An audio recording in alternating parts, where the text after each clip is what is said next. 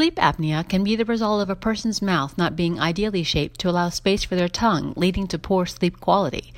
The solution for certain individuals may include the DOME procedure, in which expanders are surgically placed in the mouth to widen the palate and roof of the mouth, making room for the tongue.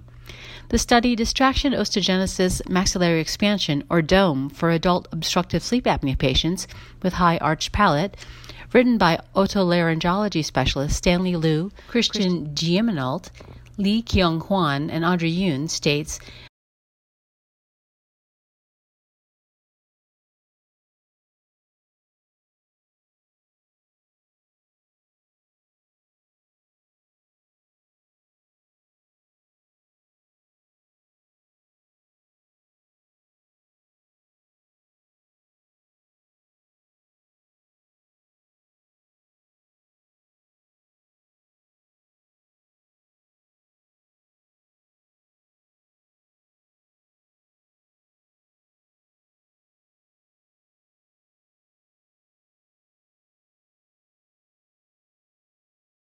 The study reports the safety and efficacy profile for the first 20 patients at Stanford who underwent DOME.